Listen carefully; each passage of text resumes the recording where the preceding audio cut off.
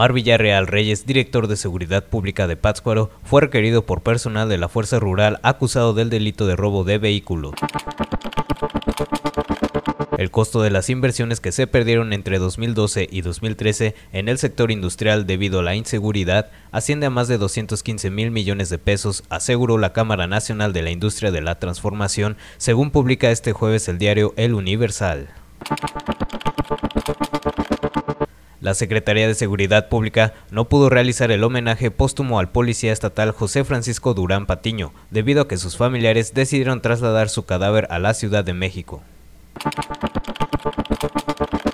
Luego de ser designado secretario de Gobierno, Jaime Darío Oseguera aseguró que son los momentos de la confianza, la certidumbre para Michoacán y prometió que no será sectario, sino abierto al diálogo con todos los actores.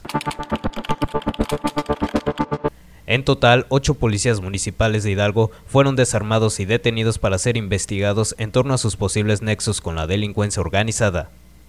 por lo que fueron trasladados bajo un fuerte dispositivo de seguridad a las instalaciones de la Procuraduría General de Justicia del Estado de dicho municipio. No tenemos confianza en el gobierno federal, me han traicionado, no hay nada de comunicación, aseguró el líder de los autodefensas Manuel Mireles y calificó al comisionado Alfredo Castillo como traidor. Tras conocer los nombramientos que esta mañana hizo oficiales el gobernador del estado de Michoacán, Salvador Jara Guerrero, Priistas Unidos por Michoacán, consideró como certera la decisión de nombrar a Jaime Darío Oseguera Méndez nuevo secretario de gobierno. Al rechazar que su arribo al Ejecutivo Estatal haya sido producto de una imposición presidencial, el gobernador Salvador Jara Guerrero afirmó que la conformación del gabinete fue mi responsabilidad y yo asumiré las consecuencias.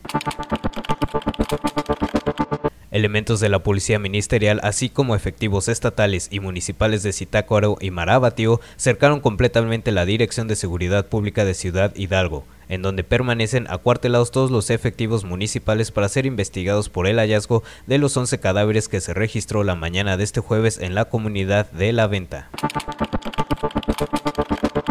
El titular de la Procuraduría General de Justicia del Estado, Martín Godoy, aseguró que el líder de los caballeros, Servando Gómez La Tuta, será capturado en cualquier momento, ya que se cuenta con personal altamente capacitado tras su pista. Agencia Quadratin.